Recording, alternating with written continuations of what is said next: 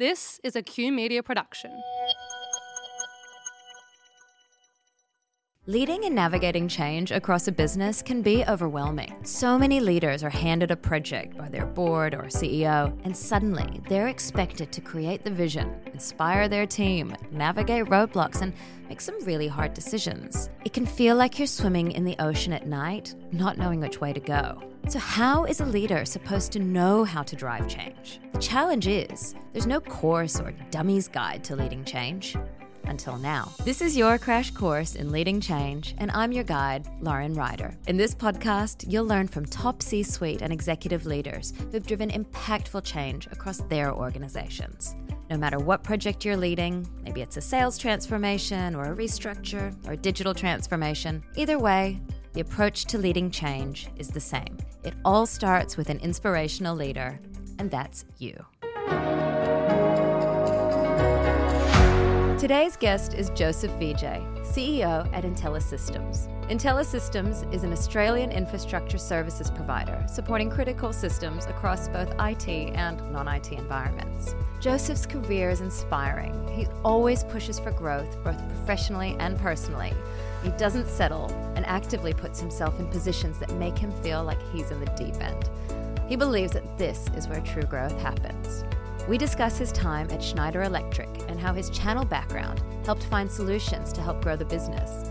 We also touch on navigating startups, common challenges he's seen across businesses, and practical tips on mentoring, being a leader, and giving constructive feedback. Enjoy the episode.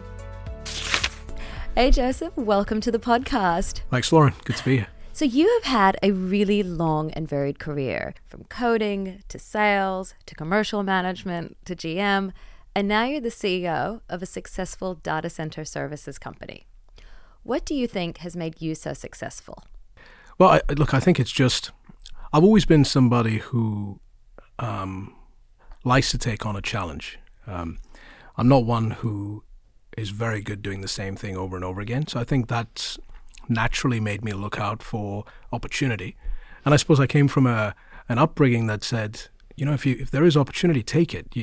What's the worst that can go wrong? You could screw it up, and then fine, you try again. So I think from that point of view, I looked out for opportunity, and when it presented itself, I suppose I was brave enough to take it. That's one thing. But the other thing is, it's not entirely on my own. You know, I think I've been very fortunate, and I didn't. Mind you, particularly when I look at younger people today, they're very focused. They understand that through their career, there's a certain formula that they apply. You know, they have a plan. They identify mentors. They go up to those mentors and say, teach me and train me. I didn't have any of that, and I didn't know any of that. But I was fortunate in that people took interest in what I was doing, and they were very generous with supporting, you know, my ideas, or even picking up on some of the things that I could improve on. And unlike, where people have had maybe negative experiences receiving criticism, I think broadly speaking, I had very supportive individuals. So don't get me wrong, they were not afraid of giving me a bit of a smack on the head and saying that was pretty dumb what you did there or what you said there. But I always felt very much supported, so I knew it was coming from a good place. So I think that the opportunity presenting itself combined with having the right people to support me at the right time has just helped me go from stage to stage. You said, that I'd gone through coding through to various roles. I suppose the bug that got me was when I had my first role, being responsible for people. I knew that's what I wanted to do. So I suppose from that point of view, then it was very logical. It's what is the ultimate role that makes you responsible for people, and it happens to be called a CEO. So that was a goal that I wanted to achieve, and then it was just what steps needed to be taken to get there. So I'm still learning, by the way. It's one thing to have a role and have a title. It's a very different thing to be good at it.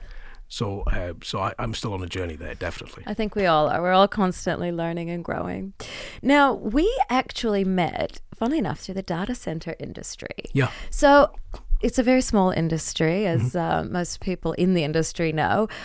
So tell me a little bit, how did you get into it? Well, again, so interesting in, speaking about opportunity. So I used to work for a company called FedEx, and I was in sales, and I was quite successful at what I was doing. And then a recruiter contacted me and said, hey, there's this little company called Harbor. They happen to be doing some stuff in the tech world. And one of the problems I had, one of the things I was trying to overcome is I spent so much time studying technology. I was in FedEx. I didn't feel like I was doing what I'd studied. So the recruiter picked up on that and said, listen, I think you might be interested in this. Anyway, I stumbled into a facility called Global Switch, and I was in awe because there's this aura about walking into a data center when you first get in, just the security, the size, the scale of it, and then the significance of what data centers actually support, which is in effect data, sensitive information, and enabling any business really to operate that relies on technology. So it was a very small company called Harbor. They had 4 people at that time. I was going to be the 5th person. I met these 2 charismatic founders, and we hit it off. And I remember signing the contract, and then my father said, what's wrong with you? Why would you go from FedEx, that's a household brand, to something that nobody has heard of? But I think it was the best move I made, not only specifically for the data center industry, but I think that, when you're trying to go through your career and make change, I think having perspective is really important. So FedEx was very corporate. Harbor was anything goes, and having a combination of those two was, I think, very enjoyable period. Did you struggle moving from big corporate to startup? Yeah, absolutely. I mean, it was really hard, and I think it's also what crystallized, how I approach sales. Because one of the things when you're in a large corporate, you could be really good at sales. I'm not taking away from anybody in corporate, but there is a lot that you benefit from the brand, So to an extent, forget anybody else, a lot of my inquiry was inbound because people knew FedEx and they would come in and we were doing corporate work. But when you're in a no-brand company called Harbor, well, you got to pick up the phone and call people. And it was very, very confronting when you said, hi, I'm calling from this company, and they said, sorry, what or where? And that makes you stumble because, you feel like you should be confident. You should come across as same thing goes for when you introduce yourself to somebody brand new. Hi, I'm Joseph. And they go, sorry, what would you say again? And it automatically puts you off. It destabilizes you. So that happened a lot in my early time at Harbor. But I think it's, it's what kind of helps you build those muscles that when you do it often enough, then you expect it and you know how to get past it and you know how to prepare for it. So I'm glad I stuck it out. Yeah, very much related to change, how you have to just keep on practicing and practicing, get through that uncomfortable until you're comfortable. Absolutely. And if you decide that, I think in those kind of moments, it's really important to know why you made the change. So it was very difficult. It was not easy, and particularly, when you're used to being successful or somebody tells you you're very successful, then suddenly you're put in a situation where you're just not. It's a difficult pill to swallow. But I think the only way you go through that is you remind yourself why you did it in the first place. And would you go back to what you had? And if you just wouldn't, then you got to stick it out. So you spent quite a few years at Harbor. What was your career progression there? It was predominantly sales. I suppose I became sales director ultimately, and we went from 5 people to about 50 people. So that's a huge change to be able to grow a team like that. Oh, it was not 50 salespeople. The entire company was 50. But I mean, we went. I think towards the end when we went through our acquisition, we were about a 7 or an 8 person sales team, including solutions and pre-sales. So yeah, that in itself.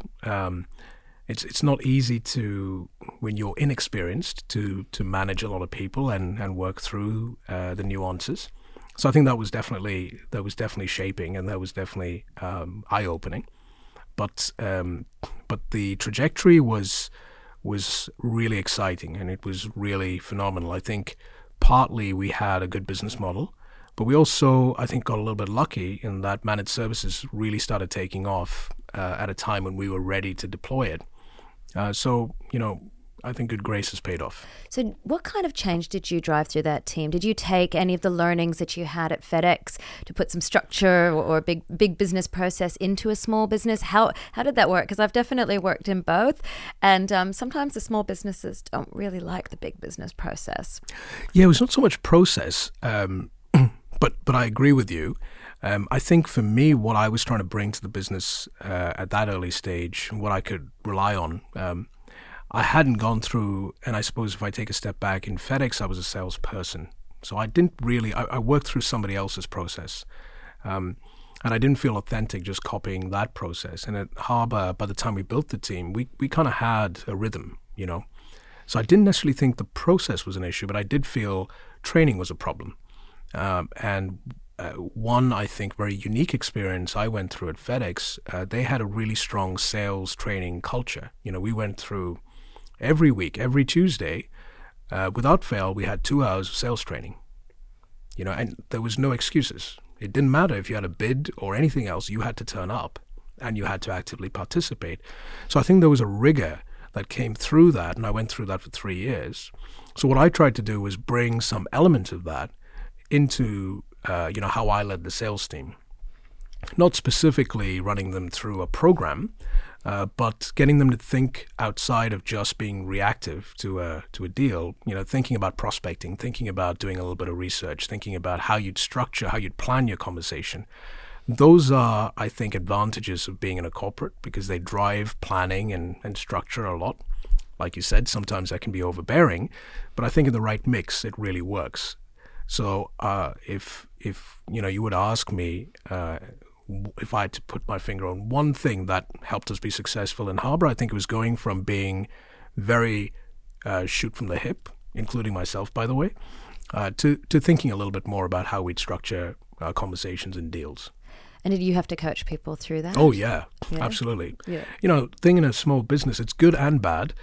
A large corporate, if where I have in subsequent years, if I had an idea like that, I'd write a business case, I'd go and, get somebody to sign it off, and then I'd more than likely have a trainer or a professional come up and do this. When a small business, you can't do that. You've just got to give it a go. But I think that I couldn't have asked for anything more, because it did two things for me. I felt, and most salespeople, I would argue, go through this. At some point in your career in sales, you go through a little bit of imposter syndrome.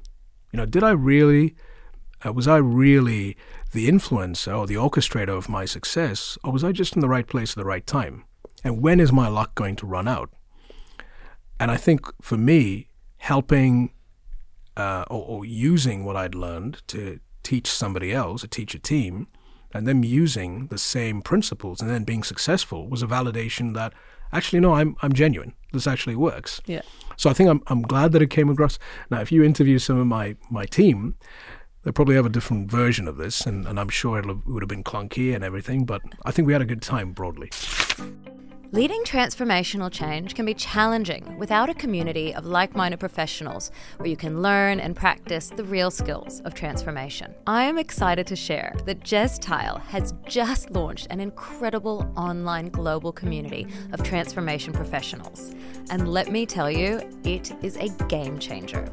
It's called People of Transformation, and it's a deep dive beyond the theories, beyond the frameworks, and straight into actionable excellence. It will allow you to shift from problem seeking to opportunity creation and eventually future shaping. So if you're ready to lead the charge, head to peopleoftransformation.com and use the code LEADINGCHANGE at checkout for your special offer. Founding member spots are limited, so don't miss out on this incredible opportunity.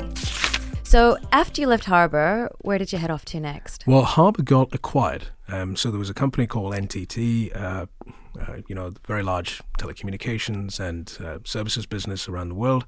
They were interested in building a presence in Australia. They had a communications business in Australia, but they were really interested in data centers. They happened to be at that point in time the third largest data center company in the world. And their choice was, acquire or build.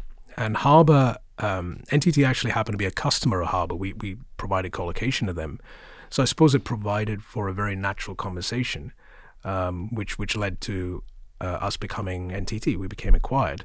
So that in itself was challenging because we went from, a successful scale-up business by that time, but operating very much in our own world, to suddenly being thrust into this, a very enormous company, and trying to work through how we fit in there, and how we transition from being just completely siloed to much more broader. That definitely provided for some learning. So acquisitions, it's always such an interesting topic to delve into when we talk about change. I'm guessing culture was one thing, how we deal with processes, how we communicate, all of that. What were some of the big challenges that you faced? I suppose what made it really interesting but also challenging was that through the acquisition, NTT brought 3 companies together. There was Harbour, which is a managed services business. There was Frontline Systems, that happened to be our parent at the time. They're an IT reseller system integrator.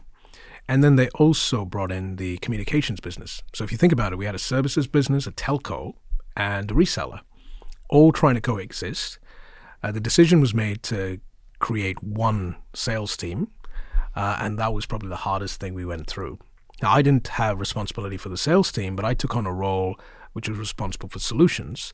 So really, if you think about it, architects, pre-sales, commercial people. So we were the kitchen. So the salespeople would go find a deal. We would then work out how to put it together. But that was tough because we were trying to balance out customer demand, keeping some of our legacy business going and keeping that momentum going. But at the same time, trying to firstly find what our new brand meant. Because at that point in time, NTT was not as well known. Today, it's a very different brand.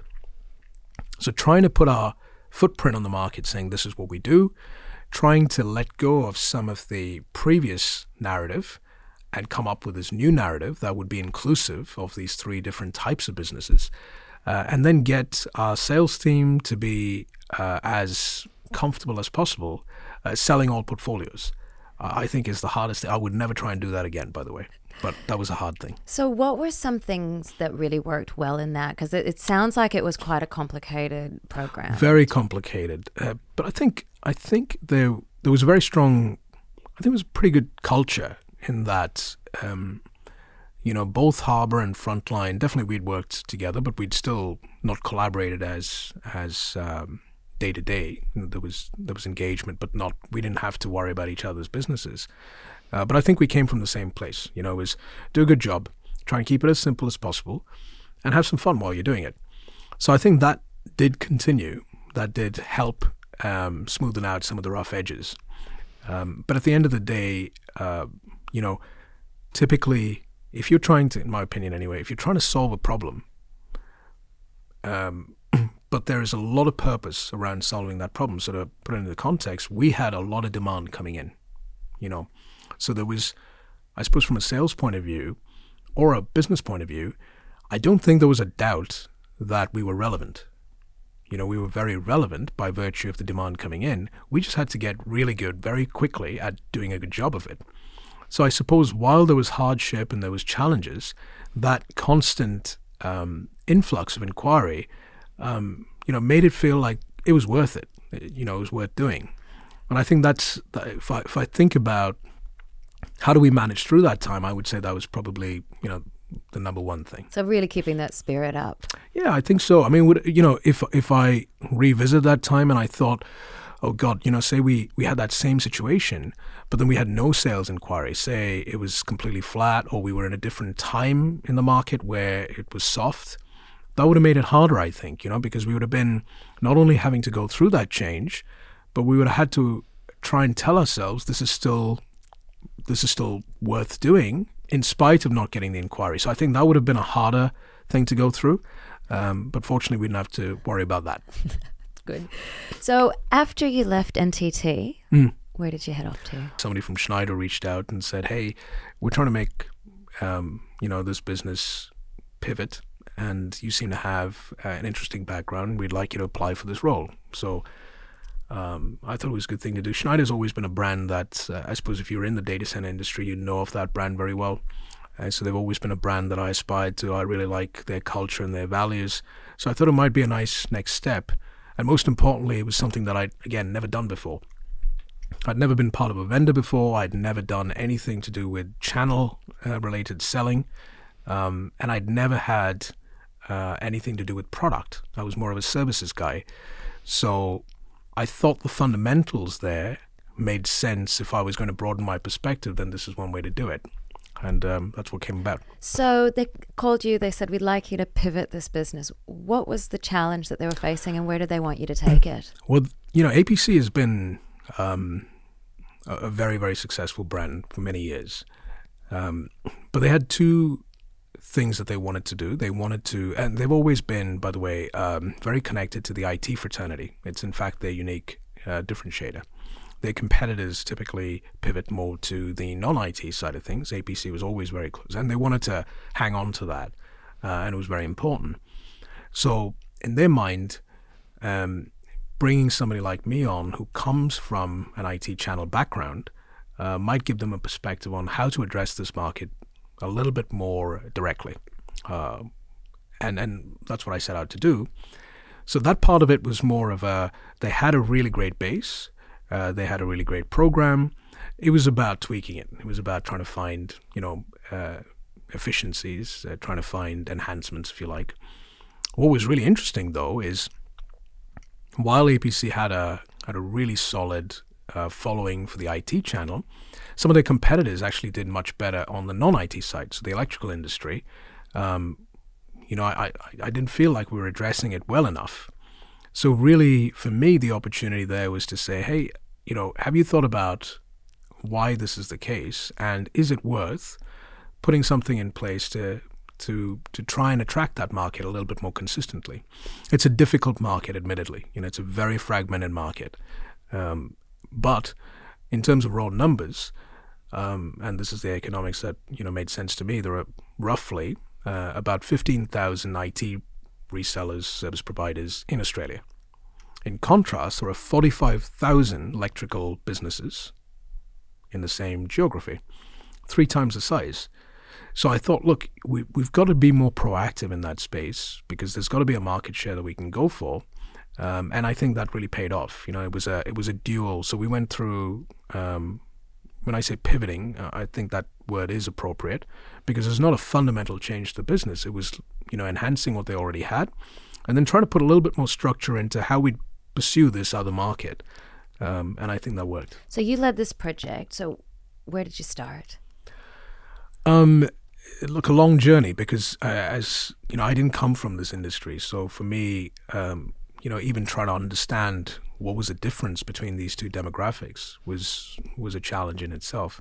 I had some really great colleagues who had spent a lot of time in the industry, and that's the great thing about a company like Schneider, where there's a lot of tenure.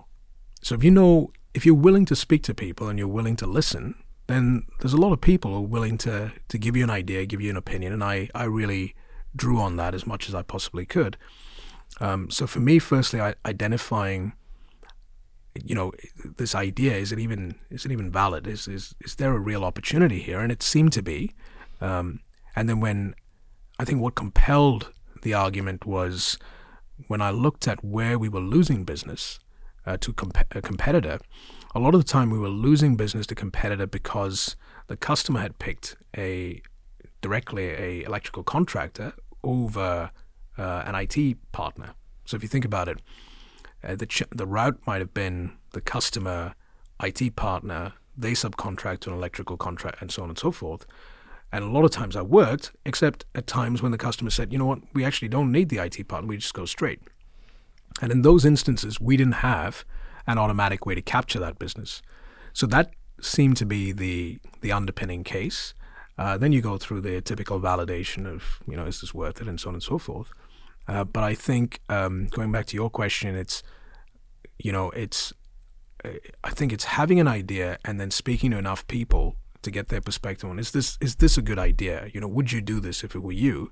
And why haven't you done it so far? What are the things that got in your way? And I think I did a lot of that, and trying to distill under what circumstances could we make this work.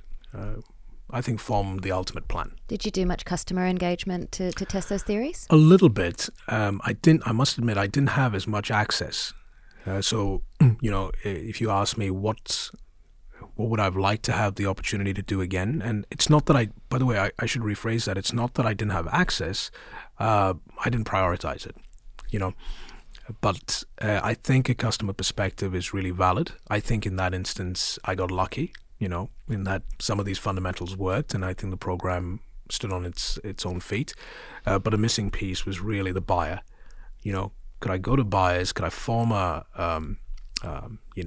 sample set and say, hey, if we had these kind of partners also on our books, would Schneider or APC be much more attractive? Would it be an easier path for you? Would have been a really great question. I don't think I took the time to do that. Well, it's all lessons learned, isn't it? So what kind of challenges did you have? Were there challenges getting stakeholders on board or resistance in your teams? Or was there any part in the process that you kind of going, oh, this is really hard? Oh, there was a bunch. Because, when you're dealing with a very mature supply chain, there's a lot of things that just work. And you have a lot of cogs in the right spaces. So they just, or gears in the right spaces, if you like. So people know who the distributor is. People know who the market is. There's a marketing campaign that, is tried and tested. There is a message that makes a lot of sense. There's a product narrative that makes a lot of sense. There's an application, and so on and so forth. So I think if I think back to that time, we had all of those fundamentals worked out for the IT space. We didn't have as many of those, easy to access on the non-IT space. How do you address that specifically? There are other parts, by the way, in Schneider that do really well in those communities. It's just APC that didn't really focus on that. So, firstly, when you've got a lot of success, and APC had a lot of success, that's the hardest time to change, in my opinion. It's the hardest time to get stakeholder buy-in. Because people say, why do you want to do that? You've already got all this. There's a whole bunch here that you haven't worked out. Why do you pivot to do that? But I think there's smarter people than me that, talk to. Change is best to plan and manage when you're successful. Don't try and do change when you're not successful, because that is erratic and it's hectic and it's anxious. So I think that was a good lever for me to use, saying, hey, you know what? I think we've got a lot of this stuff worked out. There's going to be incremental success here, but there's going to be an order of magnitude here if we can manage it. Why don't we give it a try? And I think those drivers worked. It also, I think, worked out really well that aside from what we were trying to do locally, globally, there was a push to try and introduce products into that space. So I can't take all the credit for it, definitely not. But I think I leveraged that, to bring those products in. And then the question was, do you think this community is best to sell these types of products, or do we want to go after a different community? Yeah. So we had some strategic direction to go down that route.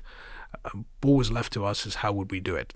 That was tough doing that because I didn't have a background in it, but I think it was worth doing.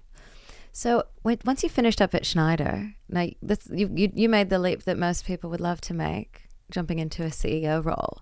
Tell us about how that happened. Well, I finished up at Schneider somewhat prematurely. I hadn't, I didn't necessarily. I left for personal reasons. My family was going through a really tough time over COVID, and I felt I needed to support them, and I didn't think I could do justice to supporting them while I had, quite a involved role. So hence, I made a decision to leave. But when I left, I didn't have a job to go to. In fact, I didn't plan on going to a role. I took a year off because I wanted to just give my family the time that they needed, and I didn't want to be pressured by any agenda or any commitment. And so there was more opportunity for me to revisit, do I want to stay, retired, if you like, or semi-retired for a period, or should I get back into it? IntelliSystems happened to be a company or a partner when I was at Schneider. In fact, they were the first channel partner that I ever met when I took the gig in Schneider. And what I liked about them was right from the start, they were super honest. They didn't hesitate to tell me warts and all what was wrong with my operation when I was at Schneider. But it was constructive. It was not just a rant. So I got along with them and I followed their trajectory, and they were doing really well. So both the founders, they gave me a call. And funny enough, when they called me, I thought they were going to ask me a question about Schneider, APC, get some help or whatever. But they said, look, we're in a stage now. We've grown quite rapidly.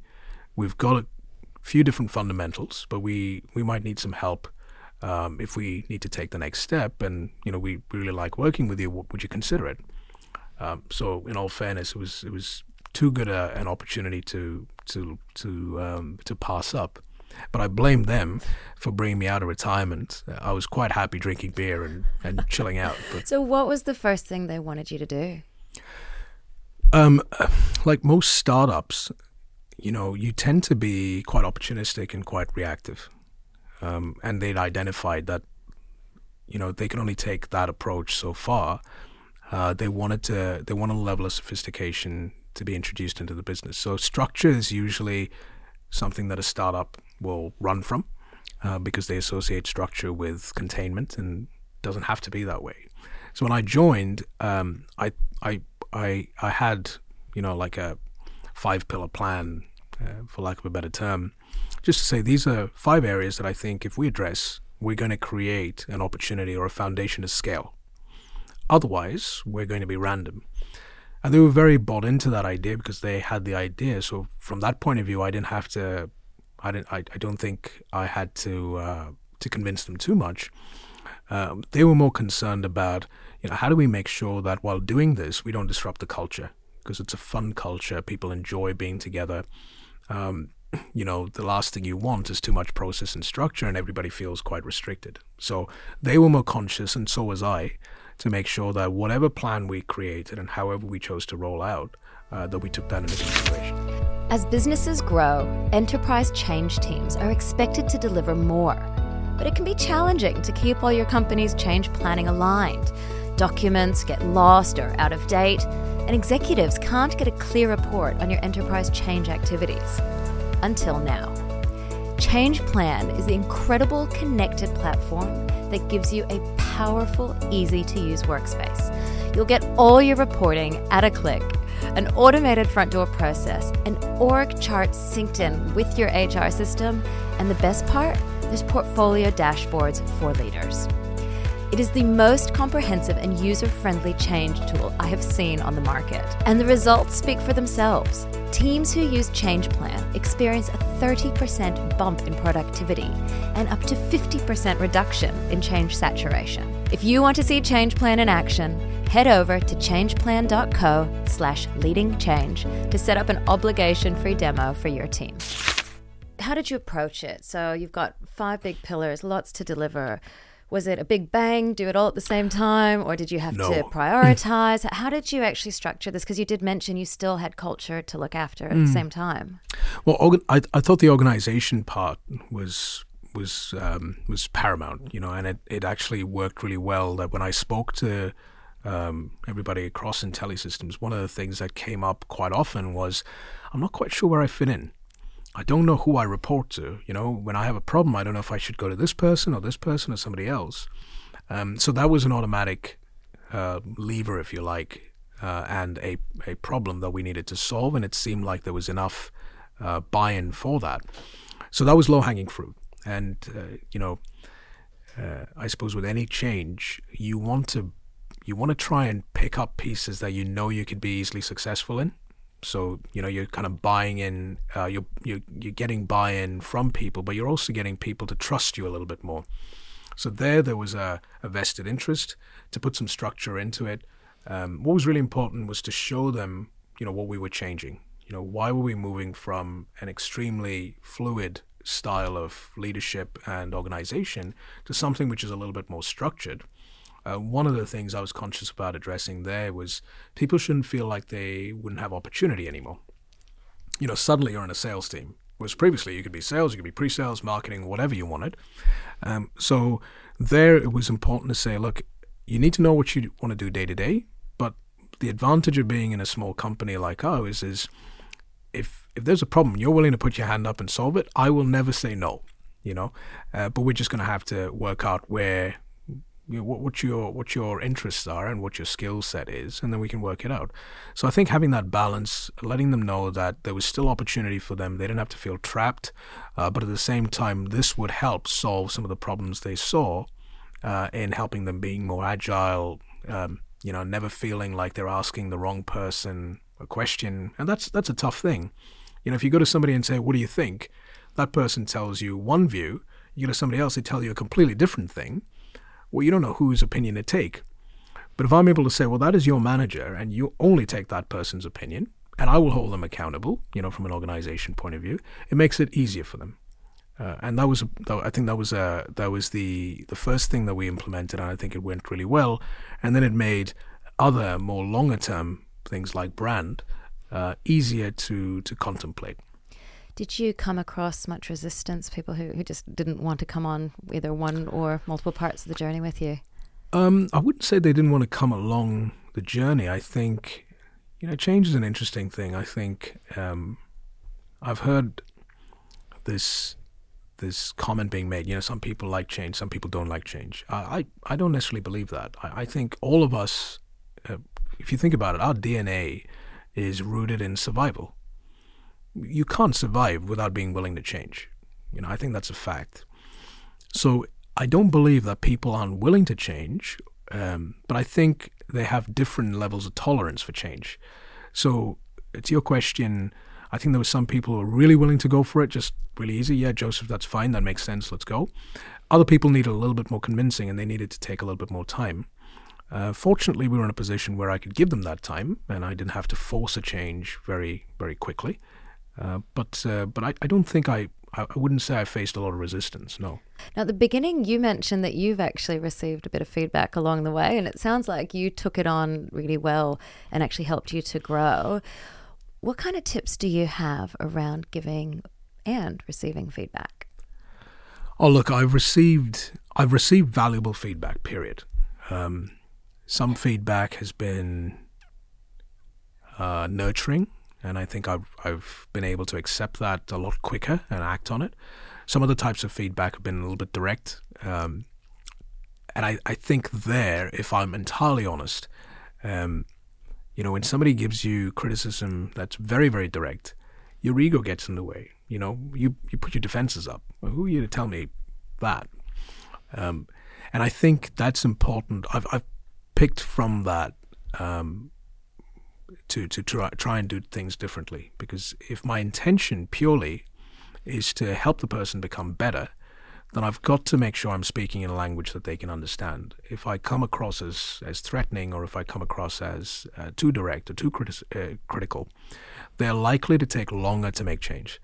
So I suppose in terms of tips, I think firstly, don't try and provide advice if you actually don't know your stuff. And there's a lot of people who feel obliged to give you an opinion, and it may not be a good opinion.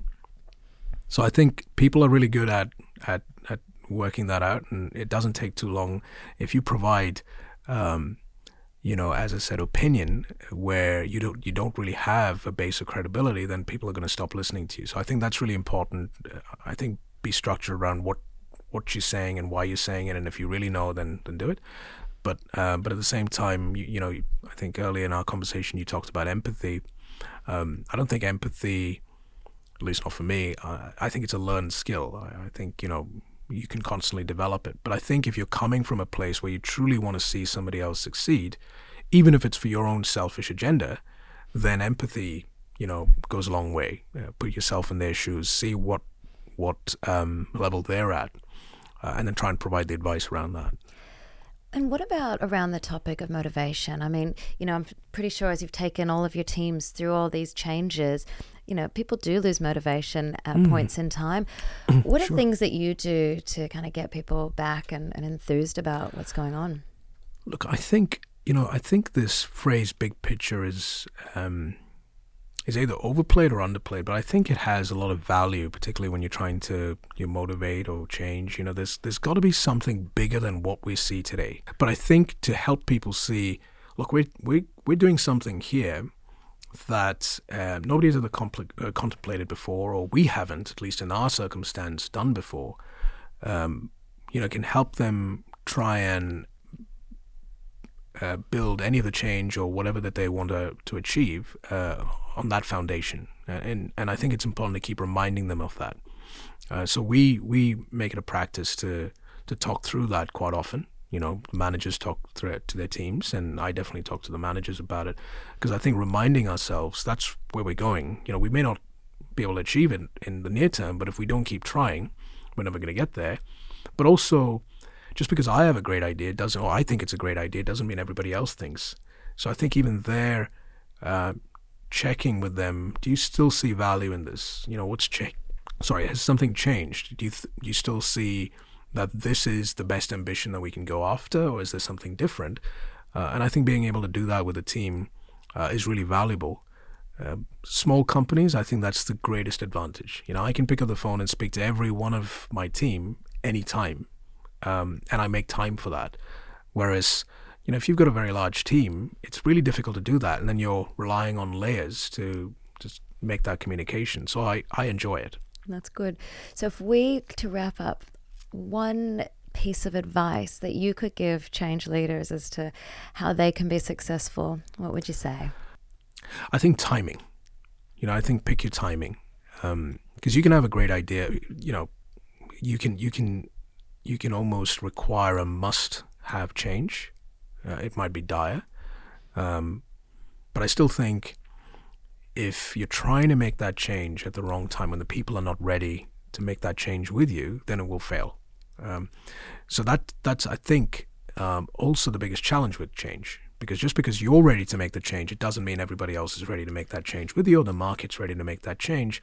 So I think you have to figure out how to use the time to your advantage, and that might also lead to topics like motivation or anything else. So I think pick your time is the best thing I can say. Jessica, this has been great, fascinating. I've loved hearing about your story and views on leadership.